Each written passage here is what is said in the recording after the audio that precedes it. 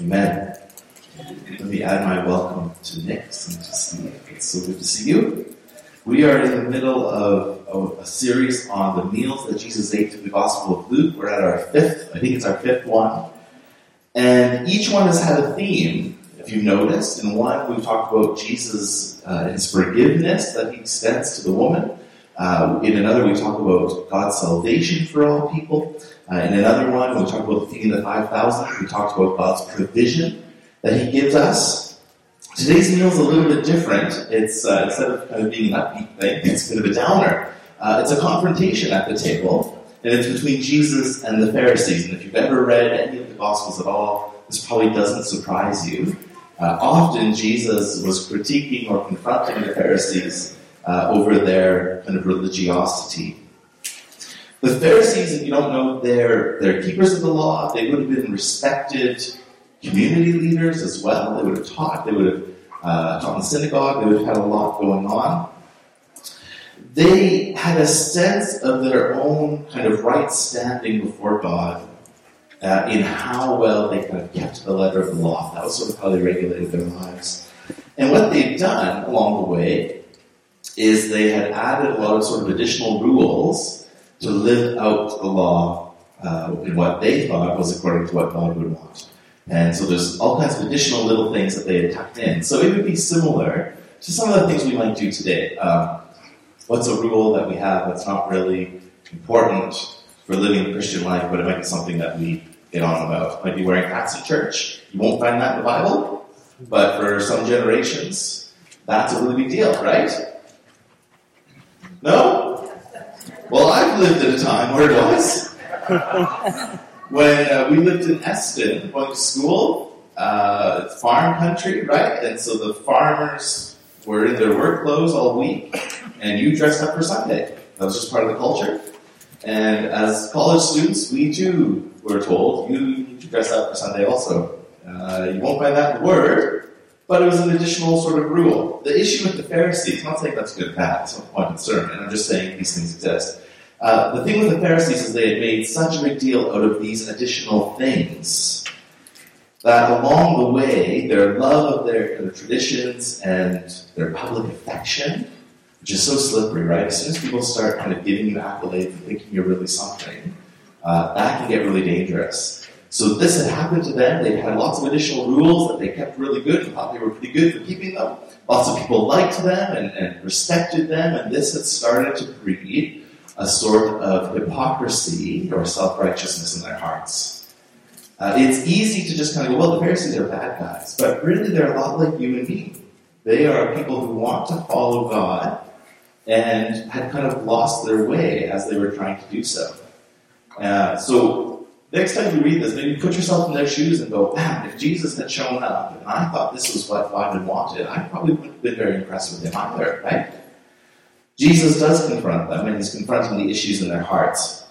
He talks to the Pharisees, and he talks to the lawyers also, with 6 woes. Did you notice all the woes? Saji was reading, woe to you, woe to you, woe to you. There's 6 woes, 3 to the Pharisees and 3 to the lawyers. I want to look at each woe, because each woe kind of talks about a sin or an issue that Jesus wants to confront in their hearts. But it would be wrong to leave us just with hearing the woes and the conviction that Jesus wants to bring to these people because of the woes. It would be wrong to leave us there because we're talking about Jesus. And the good news of Jesus is that he has come not to try and make us better people, but to actually deliver us out of our self-righteousness and out of our sin and out of our evil and out of our death. And he does that by taking the cross and dying in your place and mine for the sin that we bear. So whenever we talk about Jesus, we need to keep that cross first and foremost in our minds. That while he's convicting kind of these religious leaders in this case, there's also an invitation for us who read to turn from the similar temptations we face and follow Jesus instead. So as we look at these, let that kind of settle in your heart, and we're going to kind of reverse them as we get to the end and talk about how can we live and follow Jesus based on the sorts of things that he's confronting here. Each woe is a reminder of the life we're called to leave behind. Think about it like that. And it's really in contrast to serving and following Jesus. So he's not just mad at these people, okay? He's confronting kind of a religious system in his day that's really lost the heart of God. It no longer embodies God's love or justice or compassion. We'll see that in a minute. So the first part, if you have your Bibles open, the first part, your Bible probably has these in paragraphs actually, if you look. Verses 37 to 41, Jesus confronts kind of the heart issue. The Pharisees have focused on this great outward life, right, where you look really put together and you look really righteous and you look really spiritual. But their inward life was full of wickedness and evil, and they were just a mess inside. Okay? That's kind of the heart of the issue. The second part are the woes to the Pharisees. He exposes their hypocrisy and pride and calls them back to integrity. So that's verses 42 to 44. And then the third part, the longer part, is the woe to the lawyers. And he again exposes their hypocrisy. It's kind of an issue for Jesus. And especially also their false interpretation of Scripture, also a big deal for Jesus. And in doing so, he calls them, and as readers, he calls us to come to a true knowledge of God and to be people who invite the world into relationship with him, which the lawyers and the Pharisees were not doing. So let's dive into that first part, the inner life part, verses 37 to 41. Just take a look at that part. It's summary. It's about this idea that something can look fine or healthy or good on the outside and be a real rotting kind of mess on the inside. When Sarah and I lived in Vancouver, we rented a basement suite from this wonderful woman who lived above us, and one day, I don't know how it started, but I don't know if she came to the door. Sarah, to remind me. She got my attention. I think she came to the door, and she said, "I have something I need you to deal with." And I was like, "Okay, I don't know what it is." You know what? Now that I think that I might have discovered it on my own, but pretty soon we were all trying to figure out what to do. She's wonderful, fantastic lady. She had some meat in the fridge, and it was past. She wasn't going to use it anymore. I think it was past due. Looking at Sarah, it was past due. It was fish. It was fish. She'd thrown it in the garbage can outside, which is a black can, and it was sunny. The can looked fine on the outside. It was clean. You know, it had nice yard clippings on it from mowing the lawn. It was all good. It was next to a big recycling bin. It looked great. But when you opened the black garbage can, out spilled the maggots. Out they came in heaps and hordes, just kind of flowing out, coming out at you. The can looked fine on the outside. It was a mess inside. I learned very quickly how to kill a lot of maggots. Blast them with anything you can find, chemically. But the trick is boiling water. I boiled so much water. Just every pot was on the stove, boiling water, and they died. It's really effective. And then we cleaned the can. She felt terrible, and she told me later, she said, I was having nightmares about it the next night.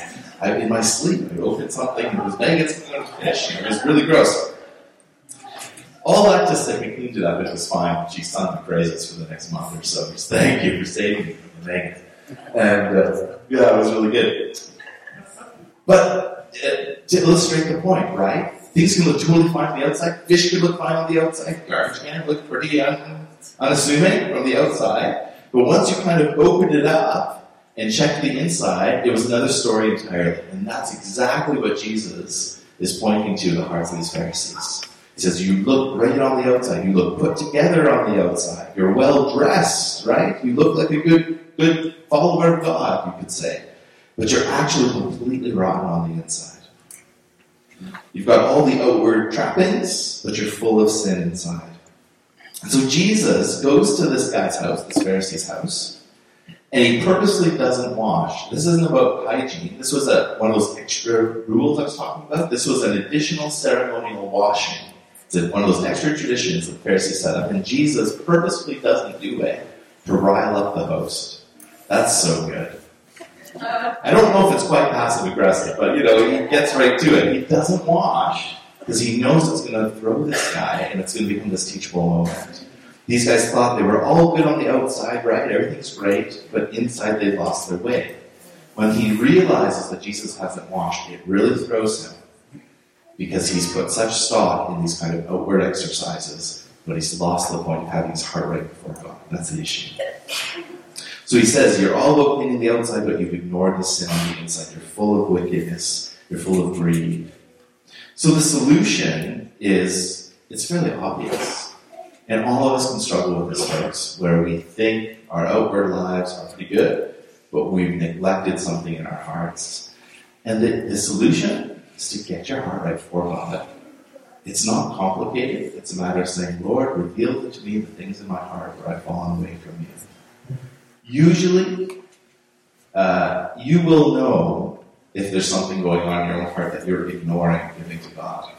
If you follow Jesus for any length of time, you will probably have the sense from the Holy Spirit of something that you need to confess or let go of or deal with, and you're kind of weighing whether you really want to go there or not.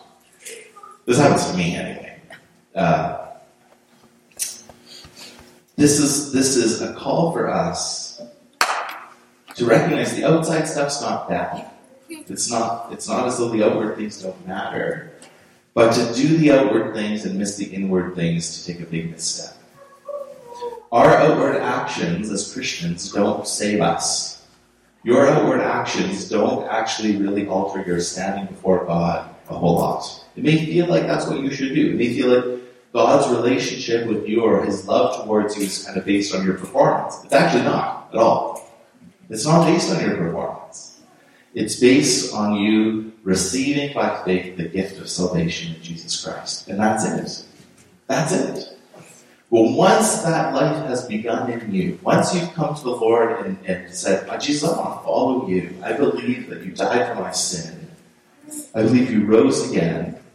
I believe you're the only one who makes sense of this life in this world. I want to follow you. As that life begins to happen within you, as that relationship begins to grow, it will result in wanting to do outward things. It will result in living out your faith, as James calls us. Time and time again, faith without works is dead. But the faith is what produces the works. It's from this place of being internally right before God that we can then live out our faith properly. What the Pharisees are doing is they're living out a faith, but internally there's nothing there. You see the difference? One is a salvation that spurs us to want to obey and love God. The other one is thinking, I'm just going to fulfill this duty to make God obey and love me. And it just doesn't work that way. It's backwards. That's the issue. You see the difference? One is doing the outward things, but having your inward life off kilter. Jesus calls us to get our inward life of faith with Christ right first and allow that to propel us into loving and serving God, getting the outward things right. See the difference? So the first call for us in this whole conversation about cleansing the outside and the inside is really this. If you think that following God's only about the outward trappings, but you've left your heart walled off to God, you haven't let him in, you'll be filled with hypocrisy, just like these Pharisees. You'll be clean on the outside. People think you look fantastic, but you'll be dirty on the inside. You'll look fully serviceable and functional on the outside, like a black garbage can, and inside be full of rotting maggots. So the first call for us is get your heart right with God. Come to him. Let him cleanse you. Let him forgive you. Let him wash you. Let him start a new life within you.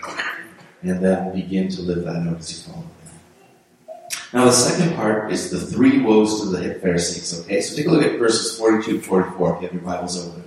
Each of these illustrate the hypocrisy. Each of these illustrate the way in which they're doing the outward thing, but they've lost the inward thing. Okay, they're all examples. So the first woe, he says, you tithed mint and rue and herbs, but you neglected justice and love of God. Tithing was this practice in the Old Testament of taking 10% of your first fruits of your crop, or of your flock, or whatever you might have, and giving that back to God. It was almost like, well, all of it is God's.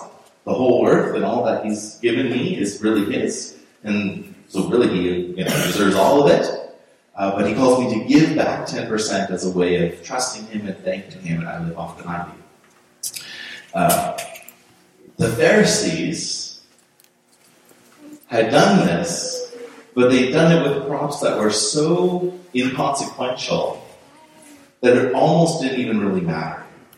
You don't get any reference to the mint and the rue and the herbs in the parts about tithing. At least I can't find it. So here they are. It would be like this. You've got a little shelf maybe or something, and you're growing a little plant of some kind. Got some chives or something. There they are. And you're so particular about following the tithing law that you measure it out. Figure out what 10% is. You clip that. You've got your little thing. Few little things. You bring that and you throw it in the offering plate, and you think, I'm awesome. Fantastic. I tithe my little thing of mint. Jesus says, that's fine. Way to go, you did that. But along the way, you missed the heart of God. And the heart of God is justice for the oppressed and love for your neighbor. You could tithe all the little crops in the world, but if you've missed the heart of God to love Him and love your neighbor and seek the justice of the oppressed, you're empty on the inside. That's what that's about. That's what the first woe is about. You can get so legalistic about things that you can forget that the call for us as followers of Christ is to love God and love our neighbor. And if that has taken second place to some other little thing, it's become idolatry. So that's the first woe. You missed the most important thing. Second woe, you guys love the best seats in the house. You're full of pride. That's opposite of God's character. You really like people's public opinion of you. There's no humility left. That's the second woe. Third woe, he says, you're like unmarked graves, verse 44. That's a startling comparison, because in the Old Testament, in Numbers, coming into contact with a grave made you ceremonially unclean. So if you touched a grave, it made you unclean, and there's a process to become ritually pure, ritually clean again. But the idea was, you don't come into contact with dead things, just kind of haphazardly, and then waltz into God's presence. God has a way in which to purify and cleanse you, so that you can kind of come back into a relationship with Him. You're not out of relationship with Him. It's not a sin to be unclean, but it's a state of recognizing God's holiness and our unholiness. Does that make sense? If you've been reading through Numbers or Deuteronomy or Leviticus with the Bible reading plan, you'll have gotten a lot of this. But here Jesus is saying, if there's a grave in the ground and it's not marked, a person can just walk over it, right? You know, like at the cemetery where the gravestone's kind of not really marked very well, and you're kind of like, whoa, don't step on that person. You don't know where they are anymore because it's kind of worn down. Do you know what I mean? No one's ever done this. You've never waltzed around the grave? No. Okay. The point is that if there's a grave in the ground and it's unmarked, you could step over it and make yourself unclean without realizing it. Jesus is saying, you guys are like that. You're leading people astray, and the people don't even realize it because they trust you so much. You're like unmarked graves. The way you've dealt with people and come into contact with them, they trust you, but you're leading them away from God. It's a big deal. It's a startling claim. Without even knowing it, people can lead them astray. Jesus is on the line. So how do you summarize the woes to the Pharisees? Essentially, it's this. Jesus says there's a danger in getting lost in the minute details and neglecting the weightier matters of justice and mercy and compassion, and serving, caring for the poor, all this sort of thing. And friends, we can face the same thing. We can get lost in our own kind of ideas about what's most important in life, whatever that might be. But if that takes the primary place in your life, and serving God, loving your neighbor starts to become second, we start to become hypocritical. It becomes a danger. And that's what Jesus is pointing out to the Pharisees, and we need to hear that too. Now the third part, the woes to the lawyers, very quickly, as we kind of fly through this, then we'll talk a little bit about how it all applies to us. Very similar kind of theme. The first woe to the lawyers, for you load people with burdens hard to bear, and you yourselves don't touch the burdens with one finger. Essentially, these guys interpreted the law. They added in all these extra traditions and rules and whatnot, but they made it so hard for people to actually follow it. So they said, this stuff's really important. You got to do this, got to do this. It would be like this big checklist. Here's all the stuff you got to do. And it was so hard. No one could really do it. And they hadn't even come alongside to say, well, here's how we can help you do it. They just loaded people with all these expectations that didn't even bother helping them. Jesus says, whoa, you're leading people astray. Second woe, it's a little bit hard to follow, but essentially he says, you honor God's prophets. You build their tombstones and you talk big about the prophets that God sent, but your fathers are the ones that killed the prophets. They didn't listen to God. And neither are you. You're complicit in ignoring God's word to his people. And the third woe, he's essentially saying, you've taken away the key of knowledge. He's saying you've refused to enter into God's plan to be saved, and now you're leading people astray from God's plan to be saved also. So in all these things, it's like the lawyers are distracted, they've overburdened the people, they're misleading the people, it's hypocritical. And Jesus takes it to them. It's a similar thing to this for us, folks. Because we don't really have these sorts of people in our lives today. But it would be like noticing the person who always is kind of first at church, for instance, and they sit up and they take notes and they sing great and whatever, and they serve in all sorts of ways. But Jesus says, you can look fantastic on the outside and you look like you're really serving God, but be really a mess inside. You can be leading people astray, probably without realizing it. You can make a bigger deal of the extra rules and lose the heart of God and justice and mercy and love. And if we're not careful, we as religious people can breed a sort of pride and arrogance within us. And that's what Jesus wants to get at. It's a challenge, folks, for us to look in the mirror. We're called to look at our own hearts, I think, and ask, have I made my faith a matter of pride? Have I become attracted to acting righteously, but I refuse to actually deal with my own sin? Have I, by the way I live, actually maybe hindered people from coming to faith in Christ rather than leading them to Him? That's a hard one. And that's something I struggle with. Have I unintentionally led someone astray rather than leading them to the King? What's so great about all of this convicting word, is that we're talking about Jesus.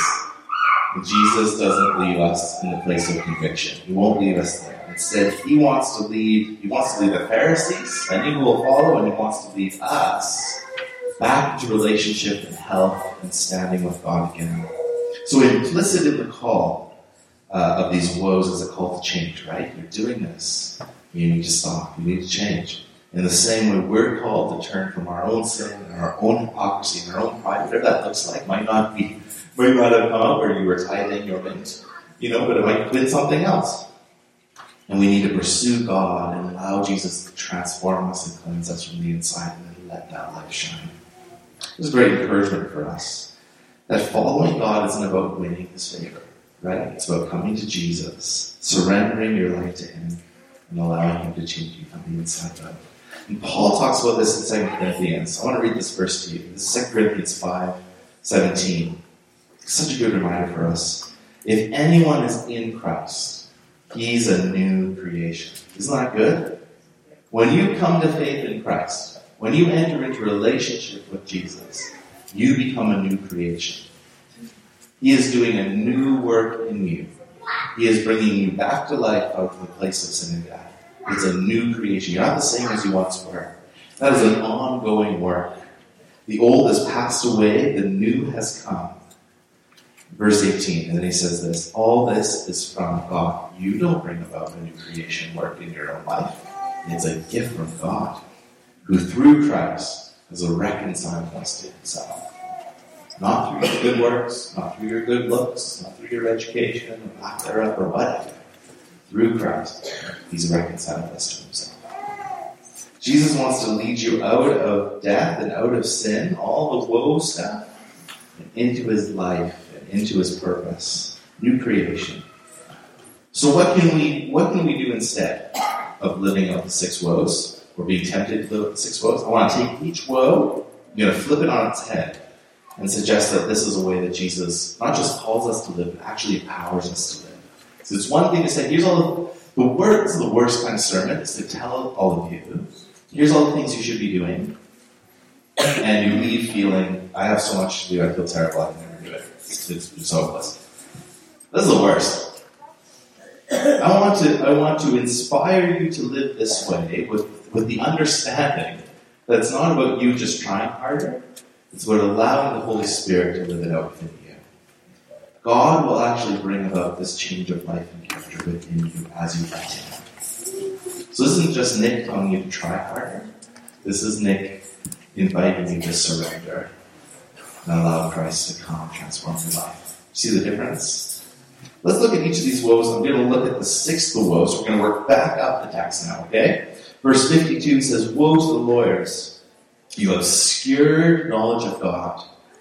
What's the flip of this? Jesus has saved us to live out a life of faith and action every day. Rather than obscuring the word, we're called to live out the word. In all the places where you work, and where you study, and where you live, where you watch TV, and everything in between, you're called to live out the gospel and allow that to center and to guide your life. We are to be people of the gospel. Woe number 5 is rather than ignoring God's word from the prophets and the apostles, Jesus calls us instead to be people of the word. To be grounded in Scripture, to be grounded in good teaching, to be under the inspiration of the Spirit, to be people of the word. So we're called to be people of the gospel, the good news of Jesus, people of Scripture. The fourth one, it was about the lawyers burdening people with extra stuff to do. I think Christ calls us, rather than burdening people with all of our criticism and all of our ideas of what they should be doing better, Jesus calls us to extend grace and hope to people in need. To come alongside the people that least deserve it. That's what He calls us to. So rather than burdening people, like the lawyers did, Jesus calls us to be people of compassion. The third one was the unmarked graves one. So rather than accidentally misleading people, Jesus calls us to be faithful witnesses to His power and His grace in our lives. We're to be people that point to Christ. We're to be Christ-centered people. The second woe was about loving the best seat in the house. That's verse 43. Rather than being guided by pride, I think Jesus calls us to live the life of a humble servant. And that means laying down our lives for the good of the neighbor. We're called to be people of humility. And the first one, the big one, was about tithing the mint and neglecting God's justice and love. Rather than being legalistic in our faith, Jesus calls us to be marked by God's love and God's justice. And that means a care for the downtrodden and the broken in our families, in our neighborhoods, in our world. This is what Christ has come to do, folks. He's come to reverse our own sin and our own evil, the way in which we contribute to the brokenness of the world every day. He wants to reverse that in our hearts and call us to be people of faith, people of humility, people of justice, people of compassion. That's what He calls us to. It's a radical contrast, isn't it, to our own world? It's a radical contrast to the sorts of debates maybe you see on TV or on Facebook these days. Right? To be people who are humble, who are compassionate, who point the world to Christ in our actions and in our words. That's the calling, the invitation that Jesus invites you to. So ask yourself this week, as we wrap this up, this week, how can you follow out living the justice and the love of God? Where are the places in your own life where you can love a neighbor that maybe you neglected to love? Where can you mend a relationship or you neglected to mend it? Where can you start to be faithful in a way that you haven't been? Where can you learn to be humble in a way that you've been prideful? And don't just do that by kind of drumming up extra energy to say, I'm just going to start living this new life all on my own. Positive thinking. It doesn't work that way. This is about coming to faith in Christ and allowing Him to transform you from the inside out. And just praying simply every day, Lord, Let me not be taken aback by my own righteousness, my own self-idolatry, my own ambition. I want to serve you. I want to follow you. I'm reminded of that great verse in Micah 6:8, and a lot of you will know this. Jesus is I think, has this almost in the back of his mind as he's confronting the Pharisees here. Micah 6:8 says this, He's told you, O man, what is good. What does the Lord require of you? But to do justice, and to love kindness, and to walk humbly with your God. That's the call. Do justice, love kindness, walk humbly. So folks, let's be a church known for our love of justice, and our love of kindness towards others, and the humility of character before God. Let's let that be our aim, both in our own individual lives and our corporate life as a church. And let's let Christ lead us into that life by the power of the Holy Spirit, not drumming up our own, but surrendering to Him and inviting Him to transform our lives from the inside out. Let's do that. Let me pray for you. Lord, thanks that you don't leave us in comfortable places where we're actually broken inside. Lord, thank you that you see through the facades that we put up, things we show in front of others to say we're doing pretty good when actually we're really not. Lord, thank you that we can trust you with our brokenness and with our fears, with our anxieties, Lord. Thank you that you love and you listen and you care. Lord, you love these Pharisees. You don't speak this word because you hate them, because you love them and you call them to change. Lord, sometimes our sin doesn't seem very real. It doesn't seem very troubling to us. But Lord, it's a big deal to you. Father, I pray that we would recognize just how deep our sinfulness goes, so that we can then discover afresh how deep and rich your love and your compassion goes for us. So Lord, I pray for all of us that struggle with some of these things, whether we've made our faith just about actions on the outside, but we've lost our heart after you. Lord, would you forgive us, and would you call us to new life? Lord, for those of us who have just become prideful over time, we've lost that sense of humility and servanthood. Lord, would you come and tear down that pride, make us humble before you. Lord, in the places where it's been easier to scoff and blame others for the hurt in the world, where we see brokenness and complain about the reasons it's there instead of lending a hand. Lord, I pray that you would work a compassionate heart in us. Lord, that you give us a heart for justice as your heart is. And Lord, I pray that you would deepen in us a love for you and a love for one another. There's that old song that says they'll know we're Christians by our love. Father, I pray that that would be so true of us here in the spring. That as we leave this place and head to our work weeks and head back to school, head back to family life, whatever it might be, back to friends and relationships and all the ongoing things in our lives,